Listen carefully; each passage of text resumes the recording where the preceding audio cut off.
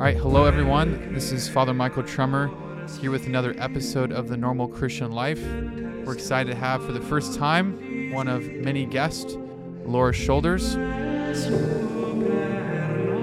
great friend of ours from Owensboro, Kentucky. We will be talking about what's called the fear of man today.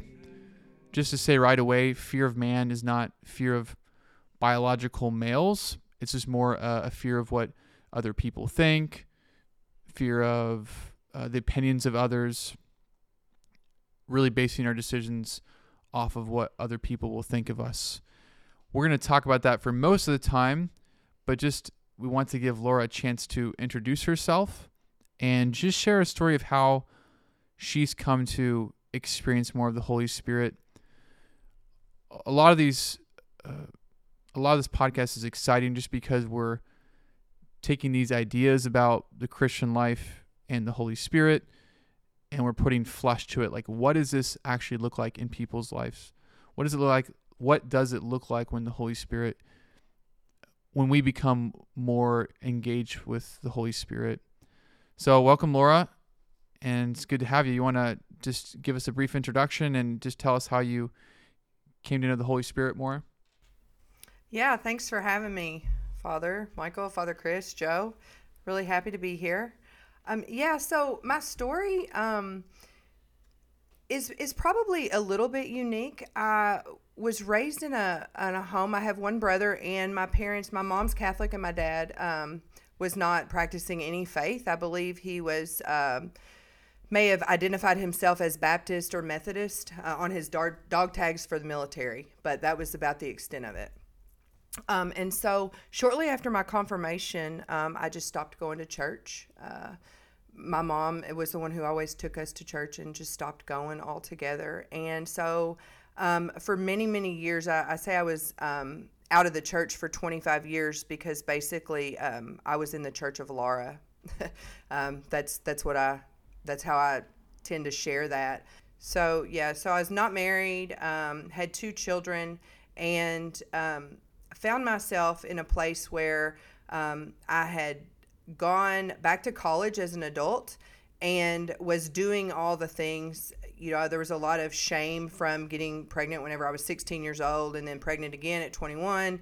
And so I went back to college as an adult and got my bachelor's degree and my master's degree. And whenever I was no longer like doing the things, there was just this desire. When my life got quiet again, there was a desire for me to just return to my faith. And I felt like this pull of God bringing me back. And I went on a weekend retreat, one of those 3-day weekend retreats where you die. You die and you rise with Christ, right? And that really started to awaken something in me for the first time in my life that I heard, and I'm not saying that it wasn't said before, but for the first time in my life, I heard that I could have a personal relationship with God, that it could be personal. And in the months that followed that weekend experience, I feel like I just began to really have a new desire and a new hunger. For the first time in my life also, I had felt this overwhelming love that I had never experienced before. And it was the nameless, faceless body of Christ loving me just for nothing. I never experienced that. And that love, I believe, permeated really like this exterior that I had built up. And so there was a hunger that was just started to develop in me, a hunger to actually know this person, this personal, like God that I did not know. And you don't know what you don't know. And I'd had all of the catechesis, I'd been the good student and all of that. But it was whenever I actually started opening myself up is whenever God just met me right there.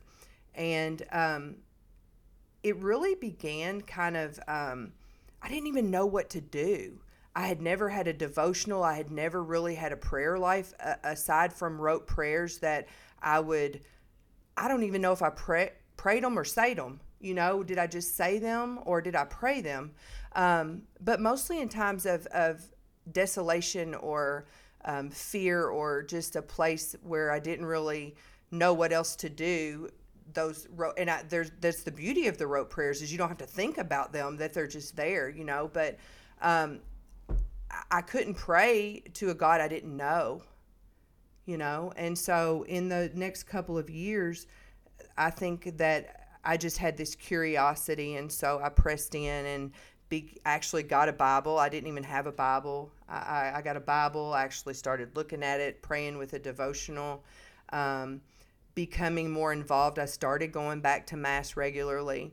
And that was in 2010. And in 2012, I had been on a journey because in my professional life, I was a practicing psychotherapist. And as I had welcomed God into my life, I had started to have a different lens of things.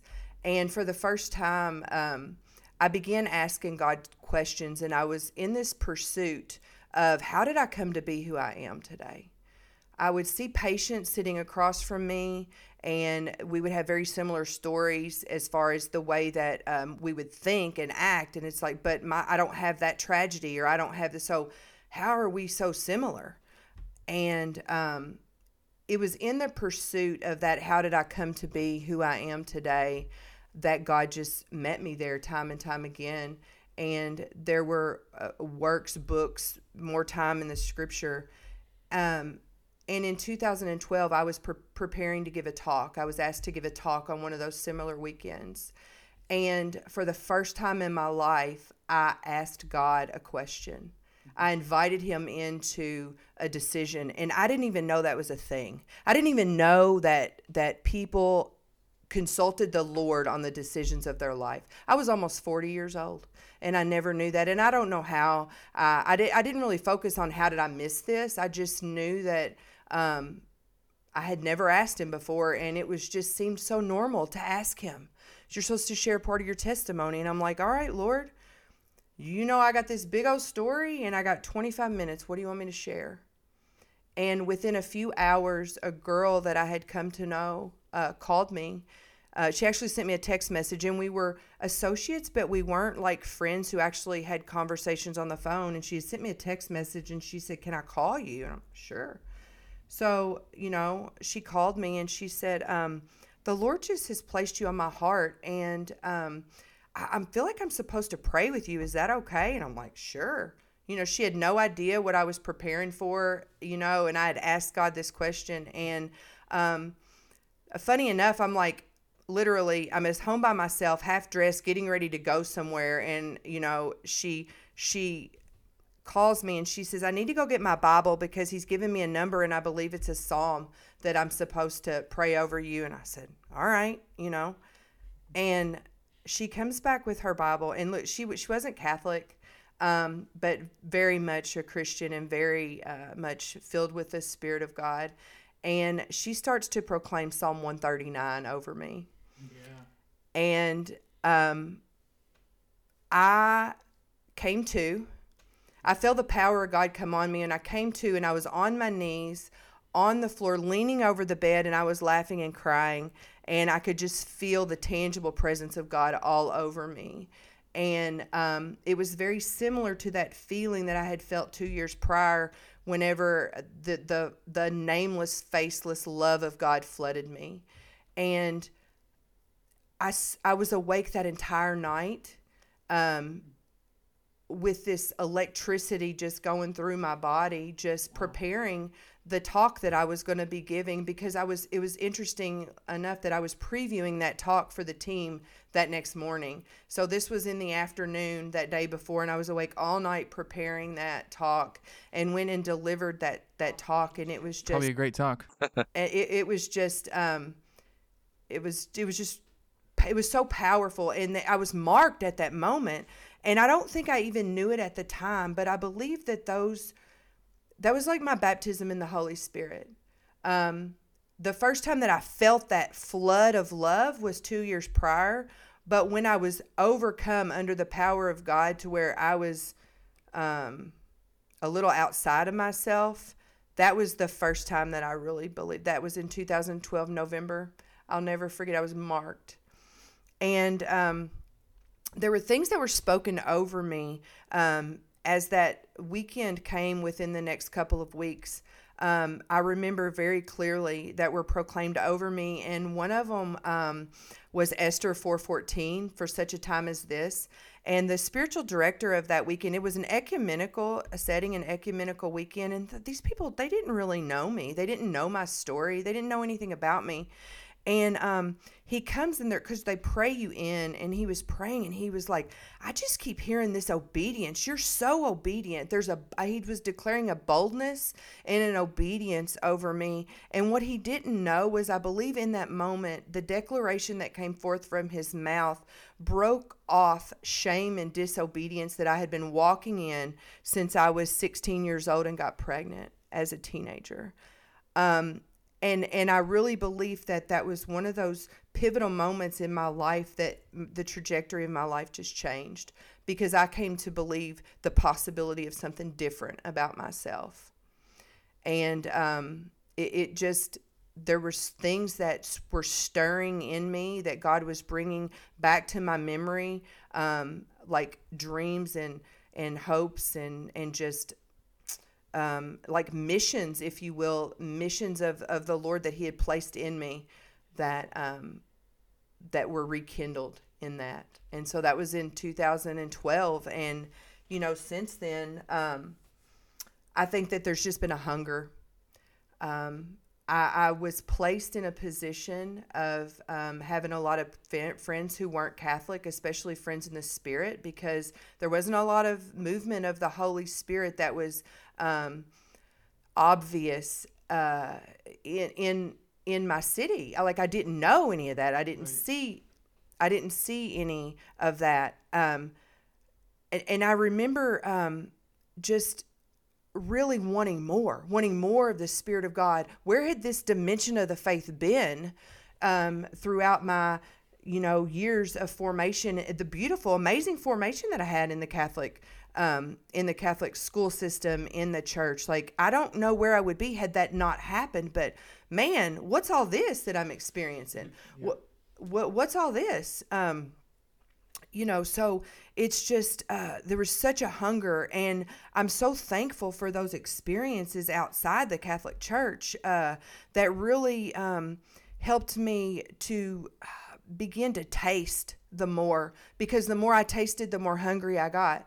And the Lord had positioned me with people who weren't Catholic, and because they knew my heart and they could see the way the Spirit of God was moving in my life, they began to ask me questions about the Catholic Church. And so the Lord, had told me that he would use me to be a bridge, and but that I needed to really know the what's behind the whys behind the what's. So I just went on this reckless pursuit of every facet of God. I wanted to know all the things, and I fell in love with our faith. I fell in love with the history, with the tradition. I wanted to know all the answers to all the things, and I wanted to know it through the lens of the Holy Spirit, and learning who he was. I didn't even know that I didn't have a relationship with God. I didn't know that I didn't have a relationship with the three distinct persons of God, and that I could have three distinct relationships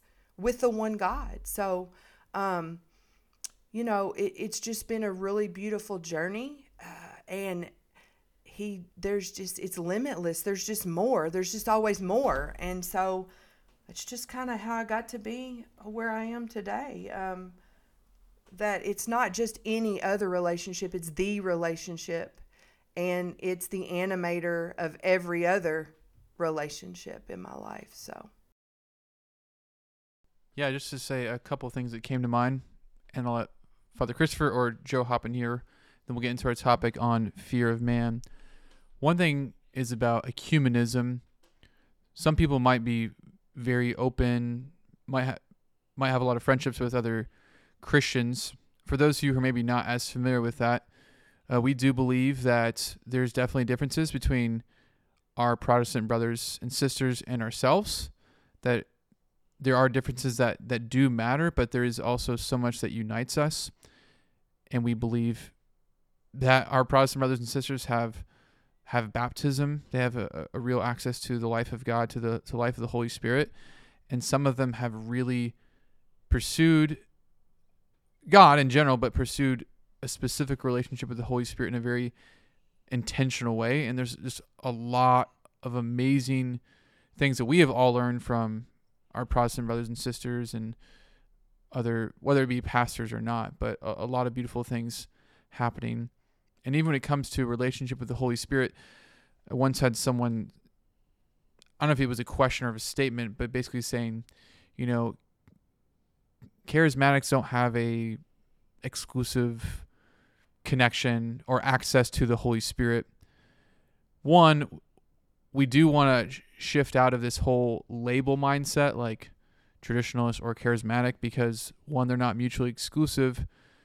Two, it's just not helpful. We would just say it's the charismatic dimension of our faith. But it is important to intentionally seek a relationship with the Holy Spirit as a person.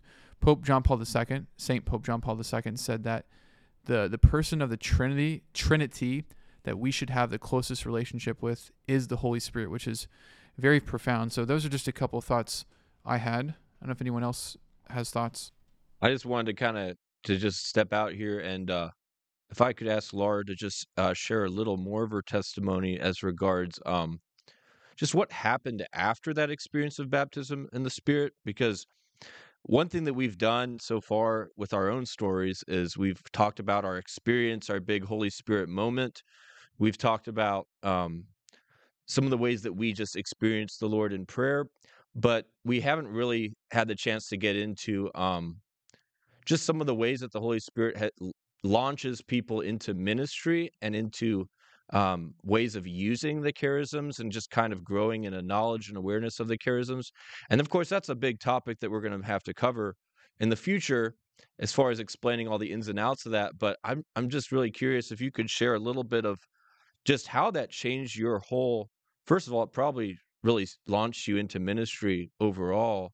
And I don't know how much ministry you were doing before then, but just how that impacted and changed that.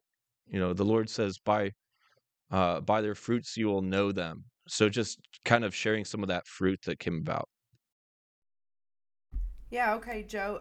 Yeah, honestly, I feel like that after that experience, it was like every cell in my body came alive. um, and I really began to enter into the Mass differently. It was like instead of doing it, I felt like that everything in my life was about being, like just becoming one with everything that had to do with my faith. And my relationship started to change. I really, honestly, began to get convicted of my own sinfulness. And it was like there had been just this light in my life. It was an illumination of, I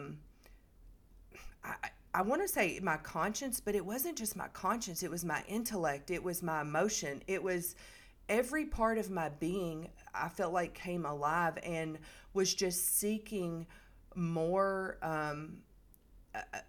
unity with the Lord, with God, like to just come into this alignment. And it was just this, I wanted to be whole.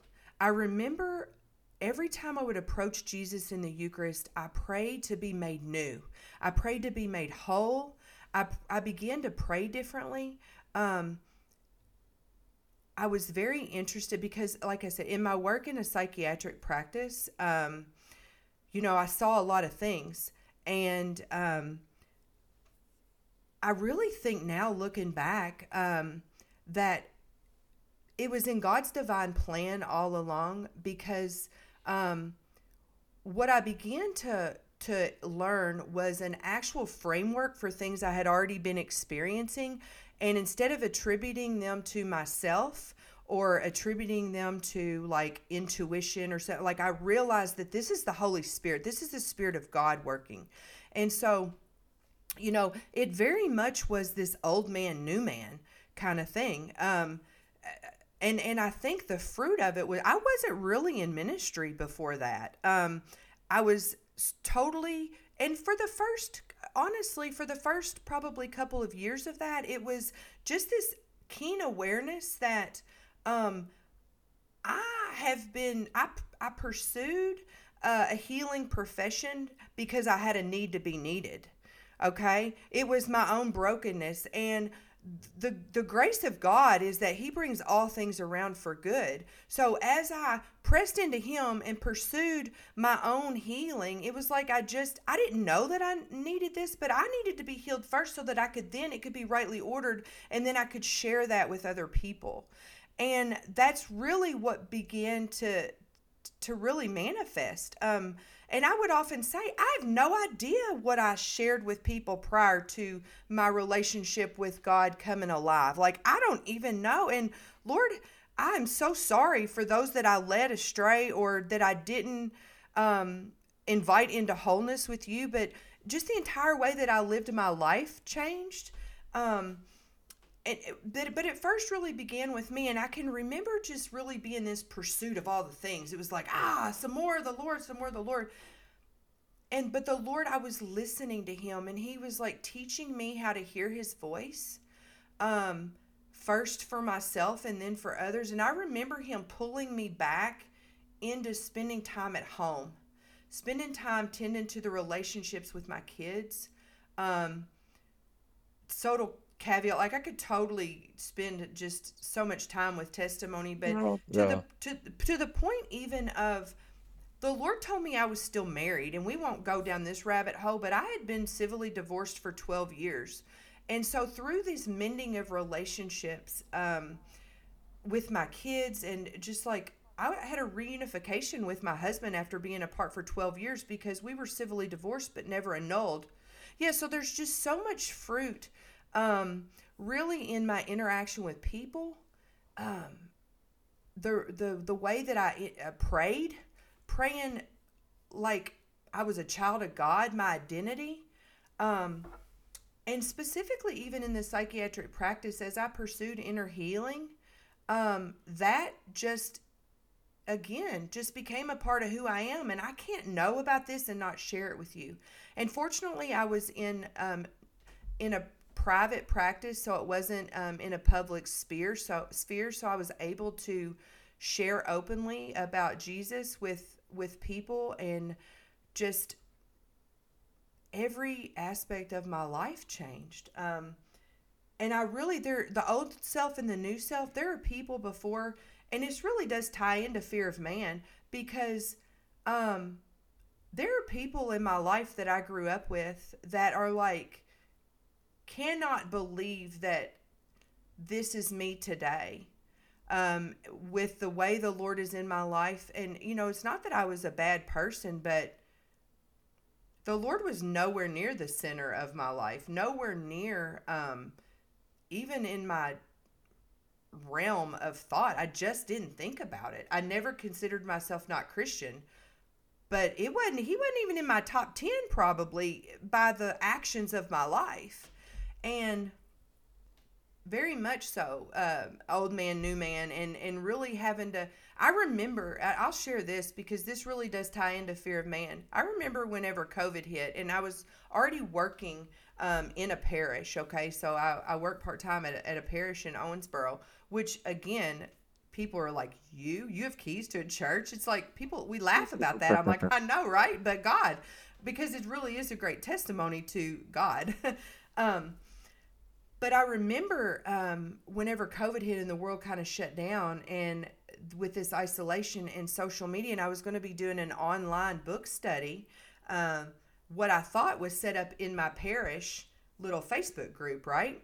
And because I don't know a whole lot about technology, the first morning we were going to be going live and pressing in, it was live not just in my parish Facebook group, it was live to everybody who knew me, and I have a totally public page. And I remember I remember though people like starting to come up on the feed, and it was like, oh, I remember like the conviction that came over me, like These are not people from the safety of your parish family who know you now. These are people who you've done life with for the past 40 something years. And I remember that piercing and the work that and I just remember, well, you're already here now. You might as well just jump, and having that conscious thought that, what are you going to do, Laura? What are you going to do? And the beautiful work, though, that the Lord continued to do in my heart with the next day or two after that, it was like, are you ashamed of me? Are you ashamed of me? Or do you want to live a duplicitous life? I mean, these were conversations that the Lord and I were having. And so fear of man became very real in that moment. And when I was faced with it, what was I going to do about it? Jump. He caught me. There you go. Yeah. And Wow. in terms of seeing the fruits of God in your life, I've just been very impressed by even your generosity. So Laura's from Owensboro, and she's come to Illinois to help us out with different things, whether it's prayer ministry with students or healing services. And there was one time we were praying with students on a Friday, high school students, and she was going to come Thursday night because we were praying with the students Friday morning, and she wasn't able to, but she was still committed to coming. And so she got up at like 4 a.m., maybe earlier, Friday morning, drove, prayed nonstop with high school students the entire school day, and then basically had to have a quick goodbye and just went home with a smile. Just wasn't like, oh, I'm so tired. And just many other things too, how she used to be involved with this discipleship training school, training and evangelization called Encounter Ministries. And you would drive, is it 2.5 or 3 hours one way to Cincinnati? 3 hours and 20 minutes. 3 hours and 20 minutes one way. One way. So you were for 2 years, you would drive 3 hours and 20 minutes there on Monday evening and come back 3 hours and 20 minutes during the school year on Mondays for 2 years straight. And I'm not going to get into all the details, but then you were also driving to Kentucky as well eventually on Tuesdays. So it's just very apparent to me how God is just working powerfully in your life. Before we make the more official switch to fear of man, I know we've already been talking about it some. Father Christopher, do you have anything you wanted to say? Something that struck me about your testimony, Laura, was it really just highlights something powerful about the prophetic, like praying for people in prophecy. And I know we haven't really had a chance to discuss that in depth on the show yet, but when you were talking about the person praying over your life and speaking the truth that you had this obedience, and it was something that at that moment, especially in how you felt about yourself, that you really didn't have that. And that's something that the prophetic does, that God does through prophecy, through other members of the body of Christ especially, is that he sees something that is true about you, and it might only be true in like a seed form or in a potential form, but it's just like our Lord.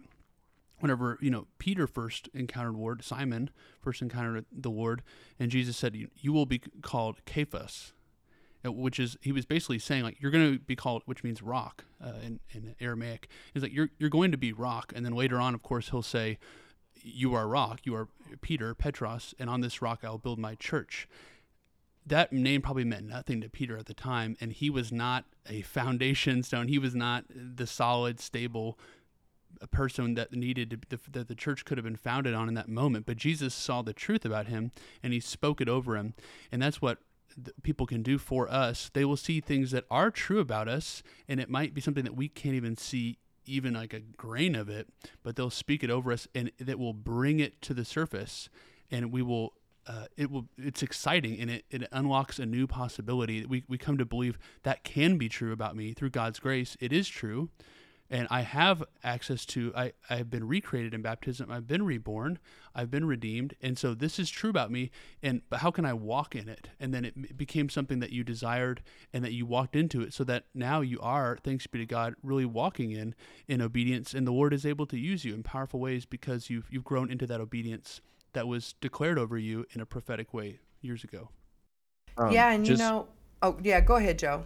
Whether it's like, you, Laura, just going out there for the entire day, getting up early, and then just leaving, going back home, or Father Michael and Medjugorje just like hearing confessions for 7 straight hours, or Peter getting crucified upside down, or anything like that. It's like it's really important, like, that we all share our before stories when we're not constant, when we're not, when we're just relying on ourselves, because it brings home even more. This is what happens when you meet the Holy Spirit.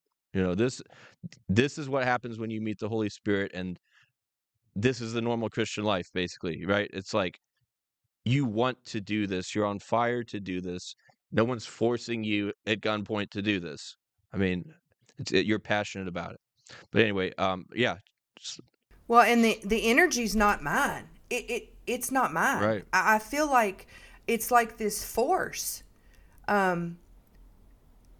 that's from a deep place, whether it is a physical energy or whether it is in the spiritual realm, something that's propelling. It's like that unction, and courage, and I just think that is Holy Spirit. So yes, Joe, we are supposed to be different after that. Amen. Yeah. So it's very clear that God is working very powerfully in you. Just to make the more of the official transition to the topic, let's talk about fear of man. I think maybe we can lay out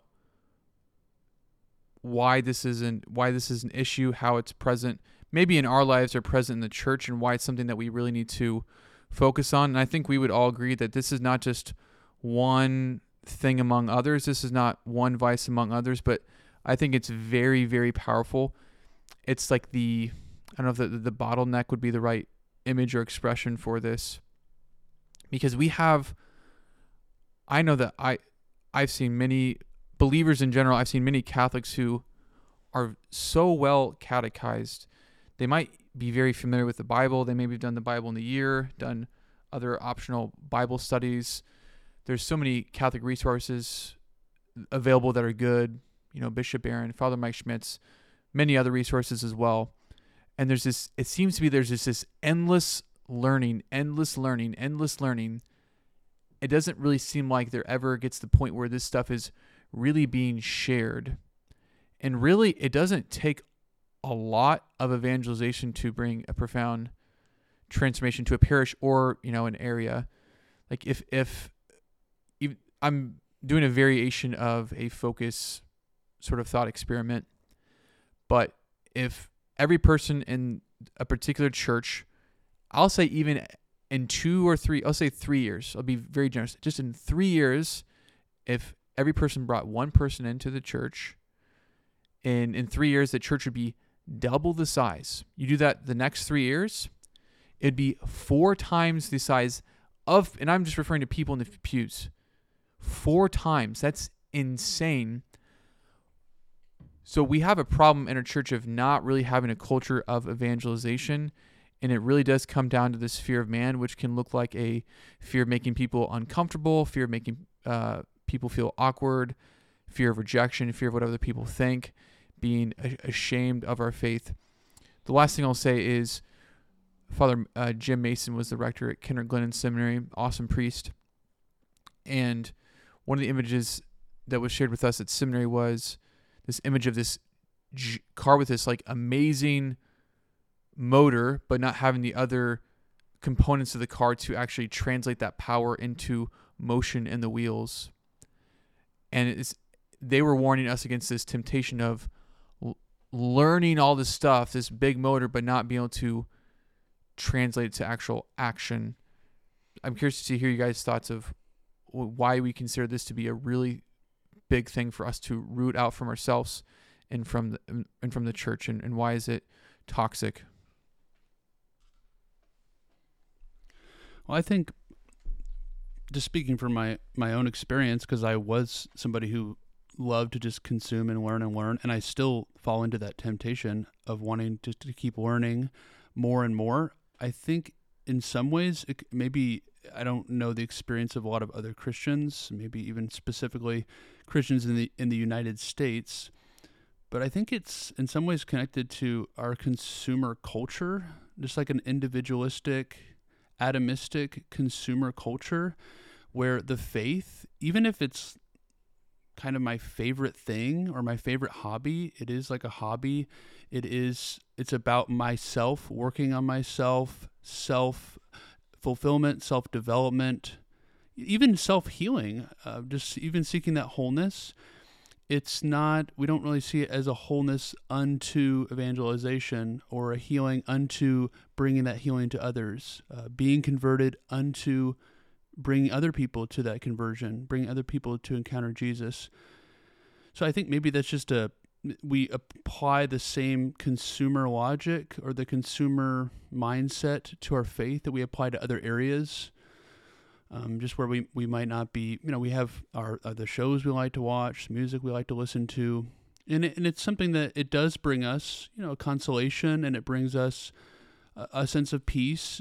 Maybe it helps us to make sense of the world, but we kind of stop there, and it doesn't lead us into concern for others, or we're not bringing to others. So I think in some ways it's not that surprising with how we become a little bit more cut off from people, and we're not as, despite being so connected in so many superficial ways, we don't have the same sense of community and the same sense of duty or obligation to all our brothers and sisters that maybe we had in the past.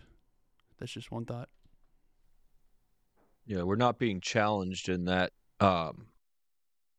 sort of scenario. We're just kind of, again, we're just staying there because we're comfortable. And a lot of this, this whole thing with fear of man has to do with remaining in our comfort zone. It's interesting. Fear of man is kind of a term that has really, I think it's really originated. I mean, it's biblical. It's used a few times in Scripture for sure. Something that's very commonly used in Protestant circles. The Catholic tradition, though, has talked a lot about this. And if you read older literature, it'll use the term human respect to describe it. And I think that's just important to note. This isn't just some Protestant idea. It's biblical. It's traditional. Read Imitation of Christ by Thomas à Kempis. You'll see it everywhere. Human respect. And I mean, this is a huge topic for me because this is like probably one of my biggest has been one of my biggest struggles throughout my life, is dealing with fear of man. And there's so many things to say about it, but I was thinking about it just today, and it's like, it's funny how fear of man and I guess money and fiscal responsibility and those are two kind of commandments of worldly prudence and worldly wisdom, which are considered to be virtues by people even within the church. And I think there's a self-righteousness that comes with, that preservation of your image and, the sense of being responsible that makes it just an excellent block toward true humility, true authenticity, true openness to the action of the Holy Spirit. I might as well say this while we're at it too. Like, I was actually doing a deep dive into kind of the history of I guess revival, both in the Catholic, but also even primarily, I think, in the Protestant churches, just seeing kind of how this operated in the past 100 years or so, especially. And one thing that's really stuck out to me as being fascinating was that there's a lot of sins that, of course, people in the revival are beset with. Things like vanity, impurity, I Pride. don't know, gluttony, maybe even, like sort of intellectual pride. Those don't always seem to be the biggest stops to revival from what I've seen. An excellent example of, for instance, with impurity, there's struggles throughout the life of Lonnie Frisbee, who with purity, and he had a very difficult background, and it was just a weakness to him without his life. But this guy he helped launch the in the 70s, it was the Jesus movement, and then later in the 80s was the Vineyard movement revival, and this man was just absolutely anointed. And I mean, he never excused himself when it came to his sin. Even as he was dying of AIDS at the end of his life, he was like, "Yeah, I'm a sinner. I don't identify with the gay culture or anything like that. I'm just, um, I'm a sinner." But he was one person who struggled with a lot of personal weaknesses, but fear of man and reliance on money were not things that he personally ever fell to. It's clear. In fact, he would never accept collections before doing these impartations of the Spirit. He would never collect money. He would say, "I'm not going to prostitute the Spirit of God." So, like, he did not rely on, and a controversial figure, of course. He's in this movie that came out recently. What was it called? Do you guys remember? Jesus Revolution. Yeah, yeah. So he was played by Jonathan Rumi in that movie. But it's and there's some things that are pretty accurate about him, I'd say, in there, the way it portrays him. All that's to say, it's not to excuse and say that, like, oh, it's like it's okay, like you can be filled with the Holy Spirit and still live a sinful life. But there's something in particular about these things like fear of man that are very much rooted in this sort of worldly wisdom, and something about this, I think, particularly in the American culture and the way that we think, just in the West, and that we're kind of entrenched in these patterns of thinking where, fear of man and cultivating your image is really considered to be a virtue and a sign that you're a sensible and good person. So I've gone on for a while there, but like that's really kind of my introduction to that whole topic. So Yeah, and just to really highlight something you said, you're talking about this guy, Lonnie Frisbee, who was used really powerful by the Holy Spirit for miracles, for bringing people to Christ, preaching all of this, and you're bringing up his imperfections of impurity, not to say it's not a big deal, but your point is that here's someone who struggled with a sin, but because he didn't Right. have fear of man, could be used really powerfully by God. And so we're not giving anyone permission to impurity or any other sin, but we're saying, what is something in particular that quenches the spirit? stifles the anointing. Yeah, yeah. Yeah, just going off of that, whenever I think of the fear of man, I always think of it, as we should, like in opposition to, or in contrast to, fear of the Lord. And when you think of Yes. fear in this regard, a lot of times people are just very quick to say, well, no, it's not like, being afraid, and it's important. We'll explain that more. But I think of it in terms of who or what do I hold in highest regard? Like, who has the highest place, on whose opinion do I place the most value?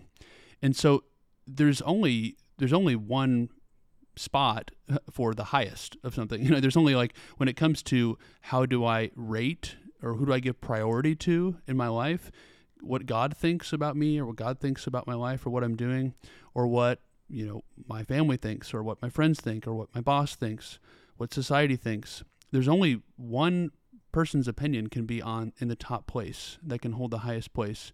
And there's times when we're able to give God's opinion the highest place in certain areas of our life, and then we fail to do so in others. So I'm not saying it's like a one-time thing, or like it's totally black and white. But if you think about it in terms of fear of man as basically regarding the opinions of human beings above what God thinks, I think that's a helpful way to think about it. And it's a sign of that we don't fear, we don't have enough concern for what God thinks, and we think that we have to make something of ourselves. We have to achieve something for ourselves that God isn't going to achieve for us, that God is not going to do for us. Like, we're trying to make something of ourselves, whether it's our reputation or our influence. We think we have to do that apart from God, or maybe find a way around God's plan for us to make something happen, and so not relying on him. Just as you can't have God and mammon, can't worship God and mammon, I really believe you cannot live in fear of God and fear of man. That's it. It's like pushes out fear of the Lord, which is the beginning of wisdom. Yeah. So Yeah, whenever I was thinking about fear of man, I wrote down two things. It's either pride or priority. You know, because anytime, even when we think about fear of man, and I think about even praying with people, and people do really struggle with anxiety, and it comes from a real place. Whenever it's not to dismiss that at all, that people really do get hung up on. There's a wound there underneath that anxiety, or underneath that, fear of what other people are going to think, that's rooted in abandonment, that's rooted in rejection, that's rooted in a lack of acceptance. And those are all very real things that truly do come from people's experiences.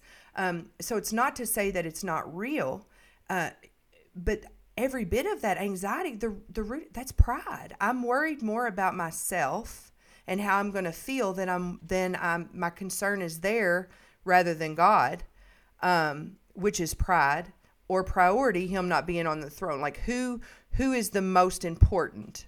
Just like you said, Father Chris, there's only most important's only, there's only one spot there. And I was really thinking about, when it comes to like this fear of man, it's who holds our safety? Who holds our safety? Are we self-reliant? Are we relying on our own self? Are we relying on others? Do I feel like that you are the one who keeps me safe? Where's my trust?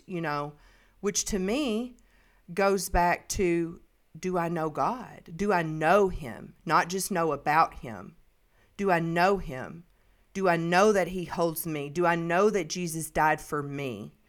Do I know that his spirit is in me? That the same spirit that raised Jesus from the dead is within me? Like, do I truly ascribe to that? Has that began to reform my thought life to where it really, even for me, and as I'd shared in my testimony, just sharing those parts with obedience, when God tells us to do something, if there's a delay, that's disobedience. Even a delay is disobedience. delayed obedience is disobedience. That's what my mom would always say. Yeah, and so it's like, but in order to feel secure and safe to move forward with the things that God's placed on us, because when I was thinking about this, I went to it's Proverbs 29:25, when it says, fear of man becomes a snare, but the ones who trust in the Lord are safe. So, and I think about a snare. Well, what's a snare? That's an entrapment, and that's some kind of thing from the enemy that's going to keep us from walking in the purposes that God has for us. And so, knowing that we all were created for a very unique and specific purpose, this fear of man is a tactic of the enemy that will ensnare us into delay or just an outright no for the purposes that God has for our life. And so what are we, who are we going to listen to? Yeah, or I like the way you talked about, like, where is my security? And sometimes, when you can focus on the aspect in which falling into fear of man is kind of sinful, in the sense of, like, yeah, we're not giving due regard for God, due reverence to God, his will for our lives. But just that you highlighted the point of, like, God, if God is my security, it's not just that. Don't think of it primarily as like just a moral obligation. Well, I'm told, God's supposed to be the most important, so I screwed up and I let my other people's opinions distract me from God's will, or make me disobey, or make me delay in following God's will. Like, God's will, when you hear God's will, it's synonymous with my life, my fulfillment, my well-being. So it's like, I want to be secure in God, not just because it's the right thing to do, but because it's when I'm plugged into God, whenever I'm relying on God, whenever I'm treating his opinion as most important, I walk in the path of life. And Jesus said, I'm the way, the truth, and the life. It's not just some fussy moral rule or something like, well, God created it and he set up the rules, and this is one of the rules that you have to, put God first. It's like, this is actually the path to deep security, meaning, fulfillment, and life. And that's why we fear God, in the sense of, I care about what God thinks because he made me. He knows what's best for me. He loves me. Yeah, and I would say that the importance is that it's relational. And when you're secure in that relationship, knowing that you are safe in the palm of his hand, then the moral takes care of itself. Because we don't want to be out of his will. We don't want to be anywhere other than right here in this place that is home. Yeah, absolutely. These are conditions of the heart to pay attention to, like, where do we find security? Maybe just to make it concrete for us of what this looks like, to give more examples of this. I was really inspired by Michael Koulianis. Is this he's a non-denominational pastor of a church called Jesus Image. And he shares stories from an interview about how his church was founded and how they operate. And as a Catholic, there's many things I admire at the church. I'm not a non-denominational Christian, so I'm not going to say I believe absolutely everything this church teaches, but I think there's just so much amazing things happening there. But anyways, I was really inspired by this interview because there's a point in the interview where he says that at his church, they will often do praise and worship for an hour. And sometimes these church services are very often, they're 3 hours long. And then these people saying, well, there's these studies show that people, they prefer just to, sing for, 15 minutes. And they asked him, do you always, sing this long? And, do you always preach until you feel like the Holy Spirit tells you to stop because you preach a long time? And he says, yeah, like we praise a lot. I preach until I feel like the Holy Spirit tells me to stop. What happens if people leave? And Michael Koulianis says, I don't know. I guess they go home, they go out to eat. I'm not really sure. He says, I wasn't really, the church service isn't for the people. It's for God. And he says, you look at the lyrics of all the songs we sing. He says, none of the names of the church members are in the songs. We're not singing to the people. We're singing to God. And that just inspires me, because a lot of what we do in church life is like what will please people, which we don't want to be rude, and we're a family. We want to be in conversation with one another. But so often it's not about, how long does God want our Mass to be? What kind of things does God wants to do when we pray? And oftentimes we're not as open to what God wants because we're afraid of offending other people. Even just to give some other concrete examples real briefly, just like sharing the gospel. And recently I have been better about stepping out and sharing things with people. And there have been some stories that I've been actually pretty bold. But I do want to say that most of my life, even being a priest, I've not been near as bold as I should be. I've not shared the faith with as many people because there's this fear of making people feel uncomfortable, fear of not having what it takes, but it's rooted in fear, especially fear of man. The last little thing I'll say, and I'll let you the rest of you hop in here. Just another example is in a prayer meeting in seminary. It was with mostly people were even my friends, so it wasn't like these were strangers.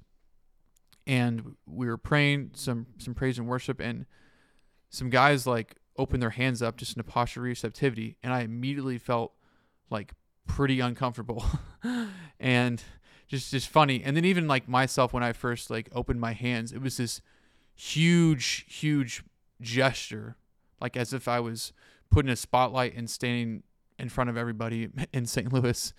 But just in the back of the chapel, just open my hands up a little bit. Am I saying people always have to open their hands when they pray and sing? No, not at all. There's times where I'm very comfortable with opening my hands, but I don't always feel called to do that. That's not my point. The point is there's just so much hesitation to have this expression of worship because it's just this fear of what other people think. And yeah, I just think there's many circumstances where people can be sold out for God, they can be bought in, but they're either not expressing their faith or sharing their faith because of this fear. So this is just some ways that these are concrete examples of what fear of man looks like. I like that you mentioned when it comes to like how we worship and how we worship in the Mass, like what does God want and how does God want to be worshiped? A good point that you hinted at there is fear of God and reverence for God and a desire to put God first is not in any way incompatible with respect for man. So the alternative to fear of man is not dismissing people or disregarding people or just ignoring where people are at, and you don't just kind of want to run them over, bulldoze them because like, oh, no, this is what God wants or this is what I feel like God is calling us to do, so to heck with everybody else. It's not disregard. It's just discerning together, especially in a community of friends, community of Christians, like what is God calling us to do? Are we really seeking that above all? And how will we implement it? And to do that in a way that's, is pedagogical. Like we need to form people and we have to shift people, all of us, myself included, like we need to shift toward in the church, like a culture of really putting what God thinks first in practical, concrete ways, such as like in our worship, in our praise and things like that. And as we do that, it will benefit the people. That's a fruit of it. But it's because our worship puts God first that people will be drawn to it.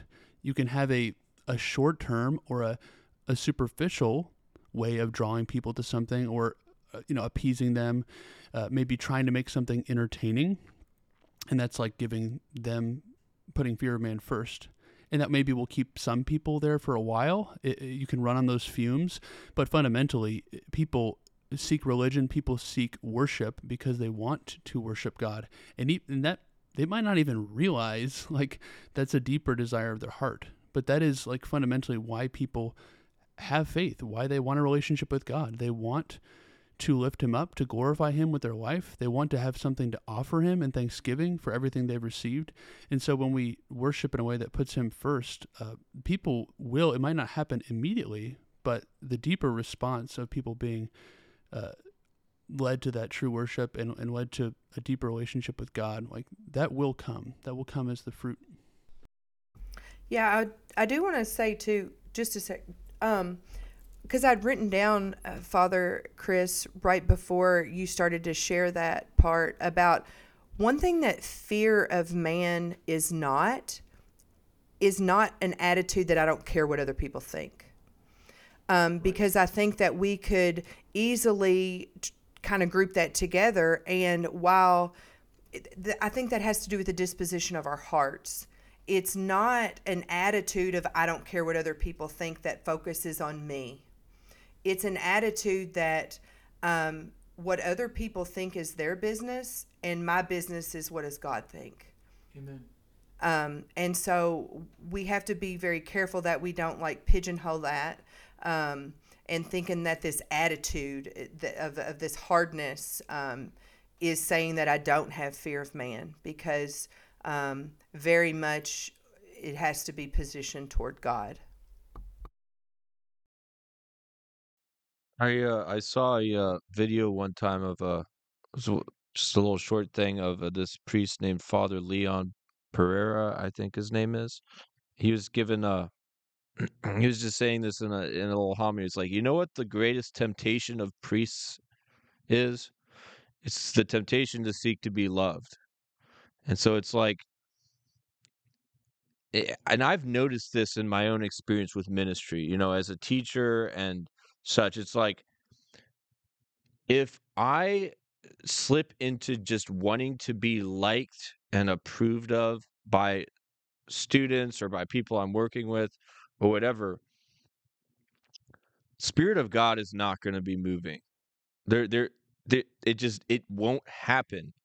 And it's taken me a while to kind of figure this out, but it's really actually pretty simple, I think. There's a lot of different angles you can take on this clearly, but there's that lack of freedom. There's that extreme kind of form of it called codependency or whatever, where it's just like you you are dependent on this other person, whether you're the caretaker or whatever. It's like emotionally you need to do this.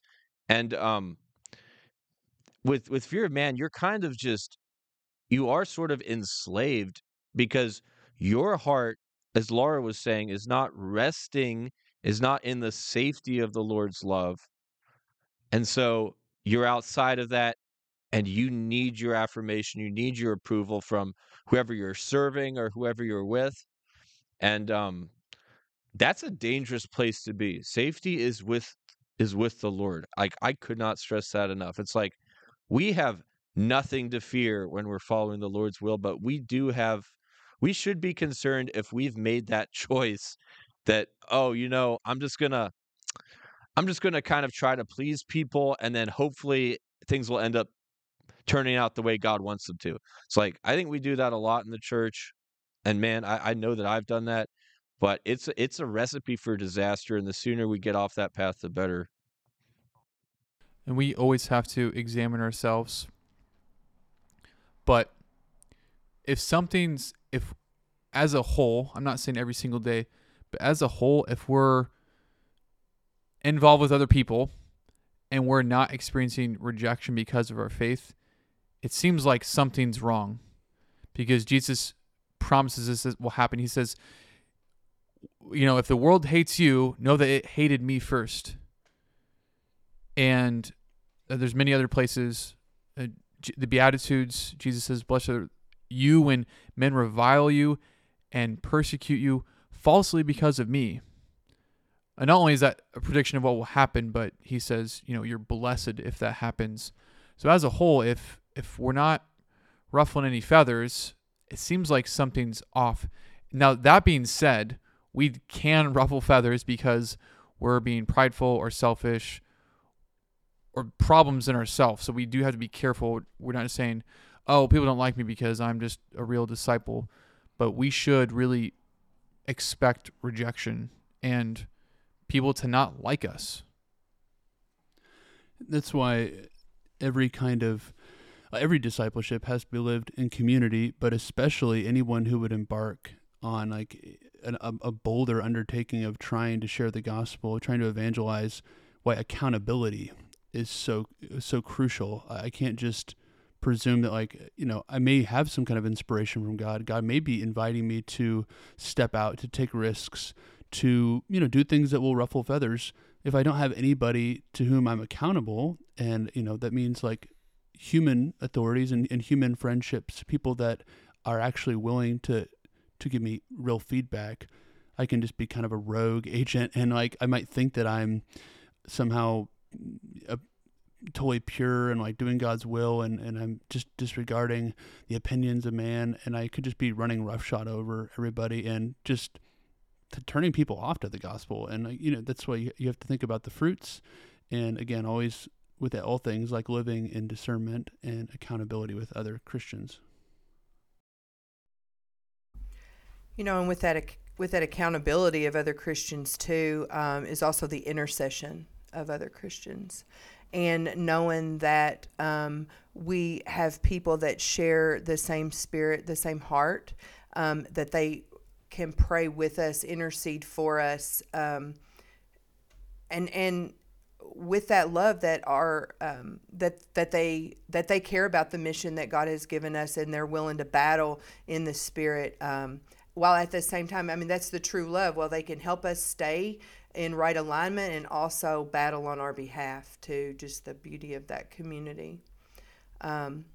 If I could say here too, because I can't remember who alluded to it, maybe everybody, about approval, and because that's a very real thing, because we're humans and we live in this human world, and there's a part of us that is actually, I believe, geared towards needing to be affirmed, needing that affirmation, needing someone to acknowledge us, acknowledge our thoughts, acknowledge that we're on the right path.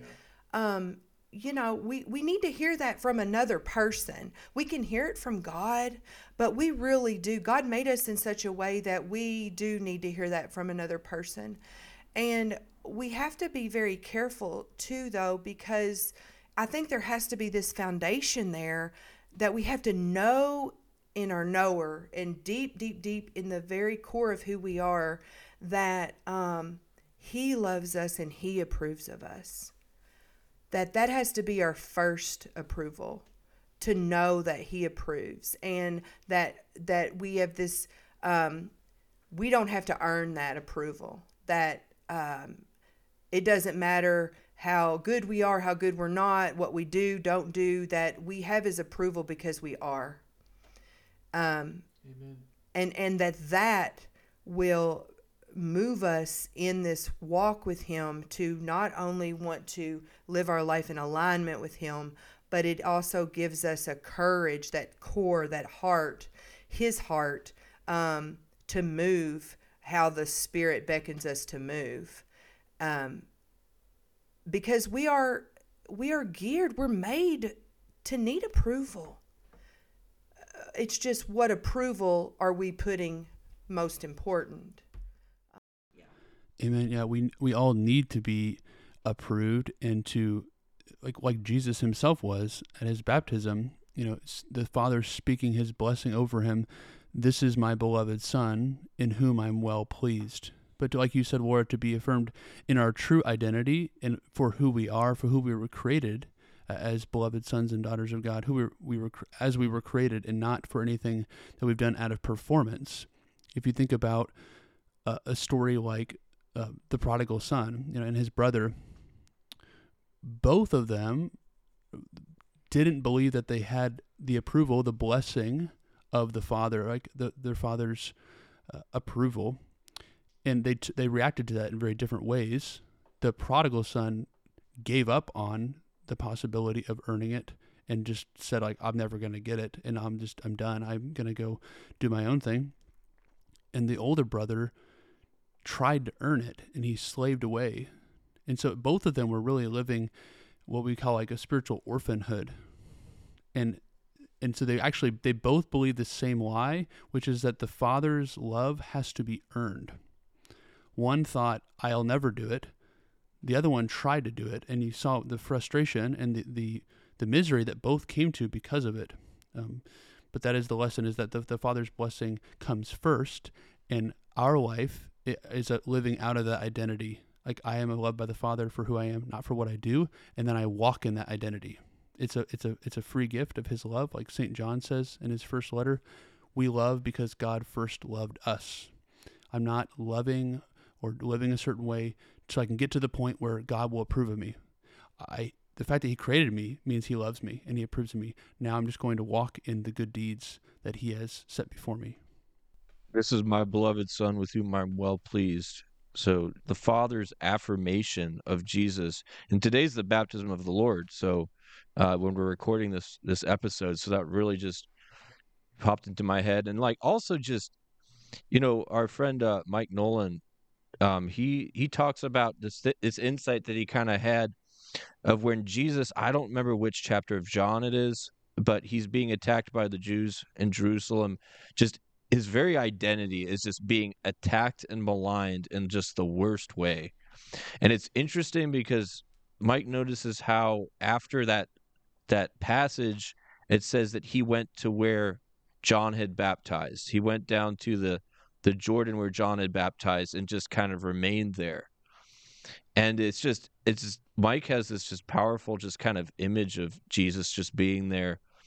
And just remembering that the Father's words of approval and affirmation for him at the place where those were spoken to him at his baptism, in the face of just what men were saying about him, who just were, totally way off base about who he really was.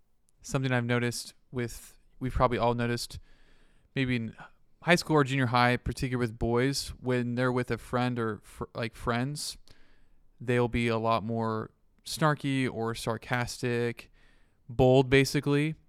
But if the teacher pulls them aside and talks to them one-on-one, they're like quivering and shaking, in their skin, because when they're separated from the group, they're really insecure. But when they're with their buddies, they feel more protected. Yep. And so people tend to, and in many circumstances in life, when they're with friends with other people, they're more bold, and when they're not, they're a lot more insecure.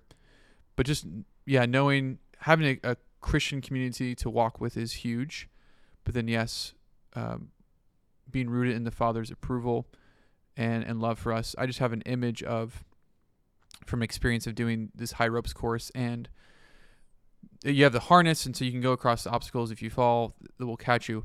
Most people are really, really hesitant and nervous as they're going across this high ropes course. They're just really, really scared to fall. The first thing I did was, before I did it, I just went and hung just in the open air from the harness. I felt the security of the harness kind of bouncing it and just felt it holding me. And so I was doing crazy things, and people are like tiptoeing. I'm like leaping and jumping because I felt the security of the harness. And there is a real connection there. So, feel free to hop in here, anyone. I think that's one of the solutions to fear of man, is just a closer receiving the Father's approval, affirmation, and delight for us. But I do think a lot of it comes also just from stretching ourselves and really just praying for it to be broken. I think it'd be both of those things.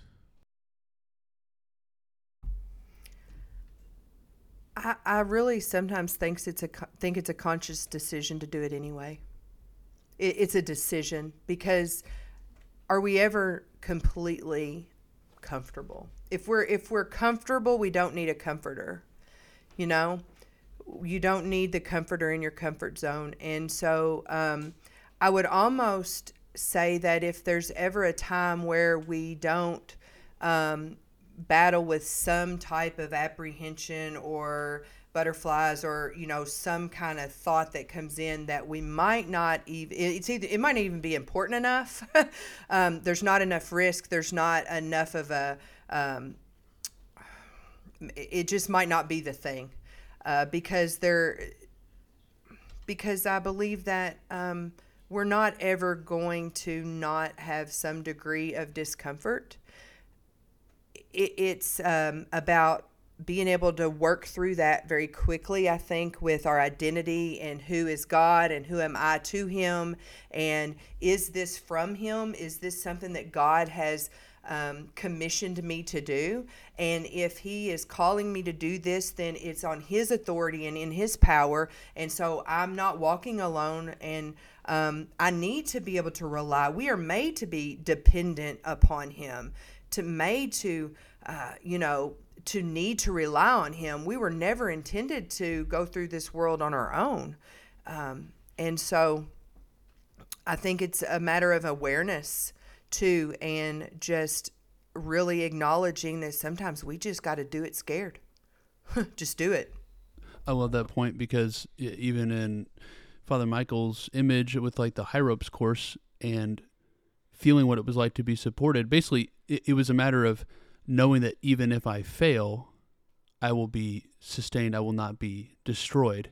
And so your point of like, it's not about you don't work up the courage and get to a place in my head, convince myself that no, it's really fine. And convince myself that I won't fall off the course, or that I won't fail, that I won't, if I try to follow God more boldly, that I'll never mess up, that I'll never need to be corrected, that I'll never go off course. It's like, I know that let's get the worst case scenario thinking of which is not a great general mindset to have in things, but it's like, what does happen? What happens what if nobody comes? What if nobody likes the talk? What if people aren't moved by my testimony? What if this podcast flops? What it doesn't What if people think I'm weird? Yeah, what if people do think I'm weird? What if people, what are they going to do? My mom used to have a line, this is several years ago, but she would say, well, what are they going to do? Not look me up on Facebook? It's like, what are they, they're not going to want to be my Facebook friend? It's like, we think about, and that sense of rejection and that the pain of that is very real, as Laura was sharing earlier. And the fact that most of us are not at risk for literal martyrdom doesn't mean that we should just say like, oh, there's nothing to be afraid of. Like, yeah, it does. It's painful and it doesn't feel good. But just as a reminder, like, yeah, our worst case scenario is a fairly low stakes kind of thing. Yeah, and I'm paraphrasing. I might get it backwards, but Mother Angelica said that unless God won't do the miraculous unless you're willing to do what's ridiculous. There's certainly many examples of that in Scripture, but I don't know if anyone else has stories that come to mind. I was impressed when we were doing some street ministry in Owensboro, and I was with Laura, and we were there, this outdoor downtown area in Owensboro, to pray with people. That's what we were going there for. And we're walking towards the main area where people were, but there was these group of tough-looking men, and I just was not even thinking about praying for them. Like, they're not going to be open, and they're kind of rough around the edges. This is not the type of people. And Laura walked up. She's like, "Hey guys, like, how you doing?" She's like, "We're just out here like blessing people." She's like, "Can we pray for you?" And they were all like, "Yeah," and they were like just immediately open. And so Laura was talking with them, praying with them. It was just crazy. And fear was just like, oh man, they're going to be so rough. They're not going to be open. And it prevented me from doing what I was supposed to do. Thankfully, Laura did. And then I was with someone else praying for another guy. And this guy was like almost falling over the power of the Holy Spirit. Like the Spirit was kind of pushing him backwards to rest in the Spirit. But he was just like straining his muscles to hold himself up straight, but the power of God came over him. So that's just an example of someone stepping out in boldness. Another story recently was our friend Father Tony, and maybe you can correct me if I'm wrong, Father Christopher, but basically he was praying for this man, and he had this thought come into his mind that said, "Tell him I know about the red truck." Okay, so you listening, if you're praying with someone and you feel like the Lord says, "Tell this person I know about the red pickup truck," like, would you tell that person that? Like, honestly. Thankfully, he actually said this. I'm giving the short version of the story. And at first, Father Tony said, "Is it red pickup truck? Does that mean anything to you?" The guy was a little bit confused. He said, "Well, the Lord just told me I'm supposed to tell you that he knows about the red pickup truck." Well, this guy was receiving prayers for healing, and this accident was actually caused by a red pickup truck. And so, Father Chris, you want to clarify any things for me? Yeah, I think he was like a UPS delivery guy, and had been probably lifting a lot of stuff and threw out his back, and he was injured delivering packages to a man who was ordering parts, who was doing this total like rebuild on this old red pickup truck. So he's been going to bring packages to a guy with a red pickup truck when he hurts himself with the injury, which is the injury that they're praying for healing for. Okay, thank you for clarifying. I'm not so much, and he was healed, right? I'm not trying to get lost in the details of this story, but the reason I bring this up is that that's kind of a little bit more of a weird thing to say to someone, right? I mean, most people are uncomfortable praying with someone, let alone saying something like that. So if someone's worried about their self-image, looking respectable, well, I'm a priest, I don't want to say anything weird, this amazing thing wouldn't have happened. And that goes back to the Mother Angelica thing. Unless you're willing to do what's ridiculous, God will not do the miraculous. And so there are times where God might call us to do something more ridiculous. There's a story of Randy Clark. He's a Protestant minister who prays for healing a lot. And he was at this conference praying, "Lord, what conditions do you want to heal?" And some of the words that came to his mind, it was not an audible voice, just an image or the thought in his head was artisan, artesia, 17 staples, maritime accident, crowbar. And all these things applied to people in the crowd. There was someone who, I don't remember the exact connections, but there was someone that had an injury. They had 17 staples exactly. Randy Clark did not even know that Artesia, if I'm saying that right, is a country. There was an artisan from Artesia. So he's saying these absurd things, but he's not living with this fear of, well, are people going to think I'm weird? And this actually applied to people who were all healed. I think there does come a time too where we just have to realize that people are going to think we're weird. And, I mean, because Jesus said they will persecute you, they will make fun of you, they will condemn you, and they did it all to me first. And I think we can really kind of be setting ourselves up for failure or setting ourselves up for, I don't know, we're disillusioned if we actually think we're going to walk through this Christian life and think people aren't going to think we're weird.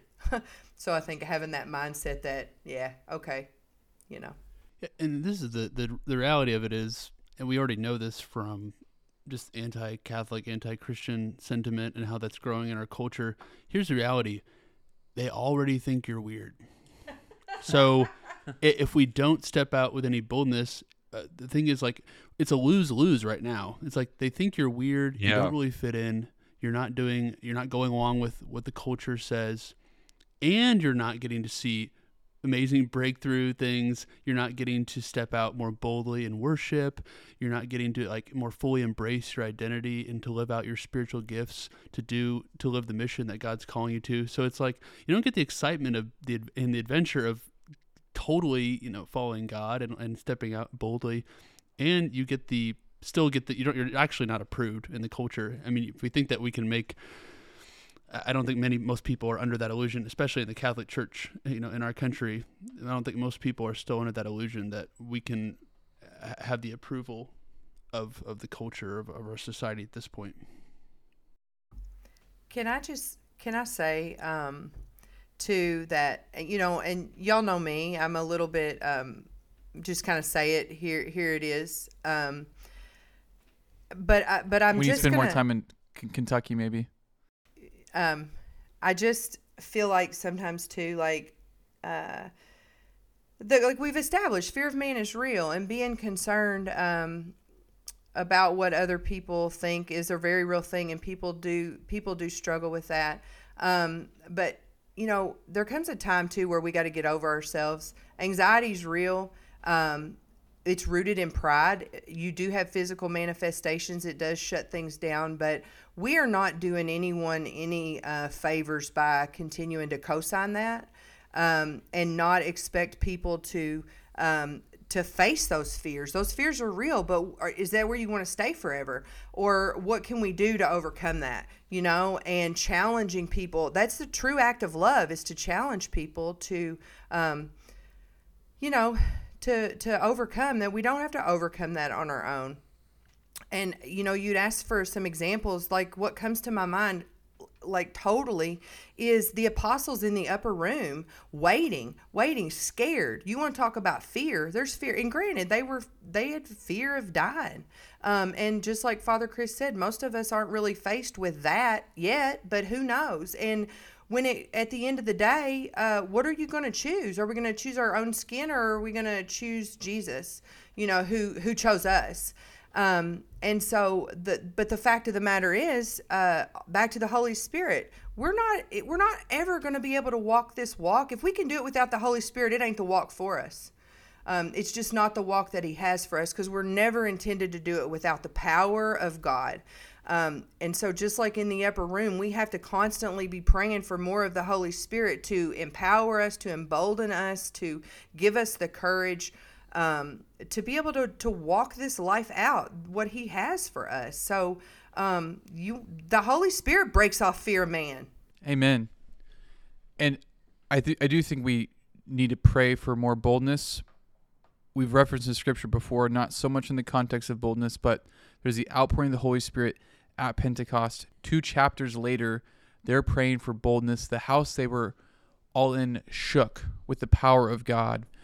We have to beg God to break us of the fear of man, to give us a holy fear of Him. We do have to pray. As Laura said, though, it doesn't mean that things are going to feel easy, but we'll be able to do something hard. And so being strong isn't that you just never have anything heavy to lift, but you can just lift things that are heavier. I don't know if that's a good way to describe it. So there's still a sense that even as God is freeing us of the fear of man, things will still feel uncomfortable to some extent.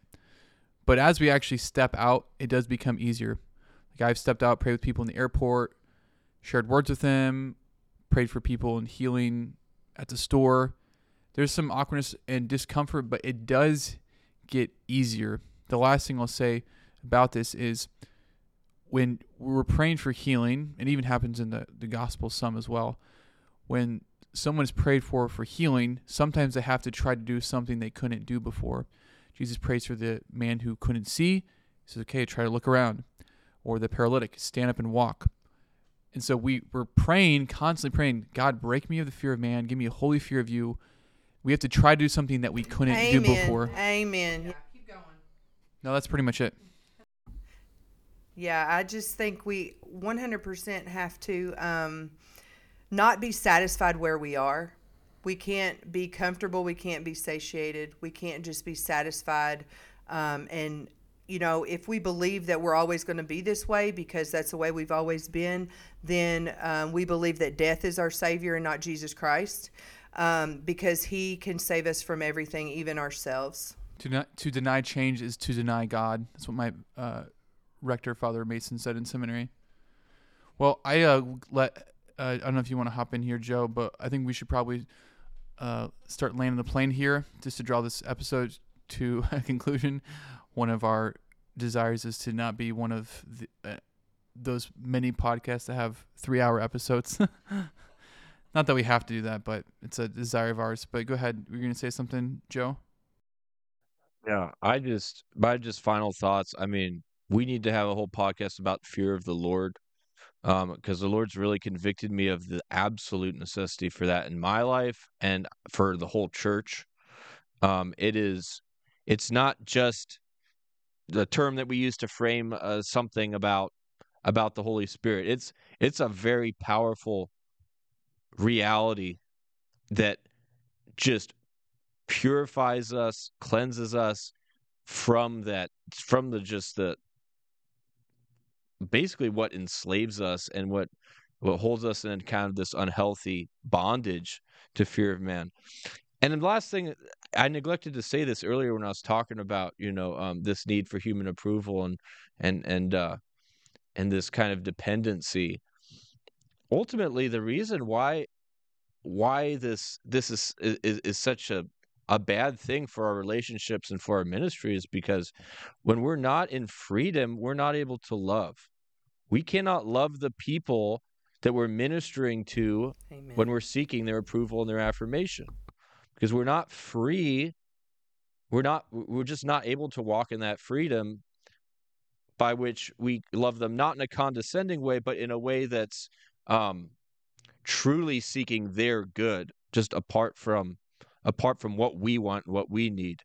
So, we just need to pray for the Holy Spirit to give us that fear of the Lord, to give us the beginning of wisdom. The delight of Jesus was in the fear of the Lord, it says in Isaiah. That was his delight. So that needs to be our delight as well. Yeah, it's through fear of the Lord that we open ourselves to receive his love. And St. John says, famously, yes, perfect love casts out all fear. But it's not just like, well, I got to get over the opinion of other people and get myself all detached and totally indifferent to the opinions of other people, and then I'll start fearing the Lord. It's like, I think the fear of the Lord it's the beginning of wisdom. I'd say it's like start there. Start with seeking the Lord. Start with trying to love the Lord more, trying to open yourself in prayer and in other ways to receive his love, and that will drive out the fear. I mean, it's like there's different ways to change your priorities, and you can try to dethrone whoever's at the top, if that's other people, other human beings, or you can just do things actively through prayer, spending time with the Lord, spending time in Scripture. Scripture is God's word to us. The more your mind is filled with those things, what the Word is saying, what the Word says about who we are, then there's just not room for the opinion of other people, and that perfect love will cast out all fear. Another scripture, where the Spirit of the Lord is, there is freedom. So we do just need more of the Holy Spirit, but it's important to be intentional about how we pray for that. Also, Romans 8, for those who are led by the Spirit of God are children of God. For you did not receive a spirit of slavery to fall back into fear, but you received a spirit of adoption through which we cry, Abba, Father. So the opposite, yes, in certain sense, courage is still the opposite of fear, being brave, but maybe on a deeper spiritual level, or another way of looking at it is the opposite of fear is sonship or daughtership. So if you don't want to live in fear, we need a closer relationship with the Father. We need this. We need the spirit of adoption. We need the Holy Spirit. And so that's something for us to really lean into. To close, I just want to ask you to reflect on, like, what would your life look like? You as a member of your church, you as a member of your family, whatever context you find yourself in, what would your life look like if you didn't have any fear? Isn't that desirable? Like, do you want to live in true freedom? It does not make any sense to say someone can be free it doesn't make any sense to say someone can be free and have fear at the same time, at least in any significant way. As Americans, we look back at slavery and we just think it's horrible because it was. But the reality is that so many of us, and at times myself included, so many of us are in bondage or in slavery to fear. So it's interesting that we're so repulsed by slavery, but we're just so heavily, we're in such bondage to fear. And it's sometimes, primarily it's preventing us from what God wants us to do, but sometimes it's even preventing us from doing what we want to do in our relationships, in our family, in our community. And so just have the faith that if we continue to persevere as a church, all of us together, we're going to pray for more boldness as the early disciples did in Acts chapter 4. We're going to pray for this. We're going to pray for more holy fear of the Lord. We're going to pray that God break the fear of man off of us, and we're going to be persistent. And know that when you're asking something that God wants you to have faith and expectation that he's going to provide. If I'm asking God for $1 million, well, might not get that. But if you're praying for something that God wants you to have, pray with faith and expectation. So unless anyone else has other thoughts, I'm just going to close in a prayer. Okay, we're going to close in a prayer. In the name of the Father, Son, Holy Spirit.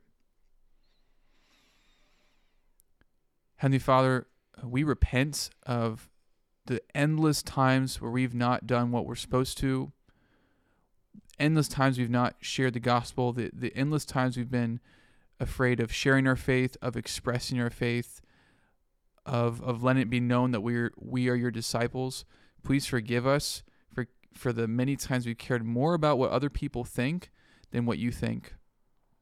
And just, we're sorry. We ask for your forgiveness, and we ask for a spirit of adoption. Lord, I pray in the name of your Son, Jesus, to send us a spirit of adoption, that we would feel the security, this harness of the Father's love, that everyone would be renewed and their identity as a son or daughter, that it doesn't matter what anyone thinks because you, the infinite God of the universe, love us, you've chosen us, and you delight in us, and that your love is secure.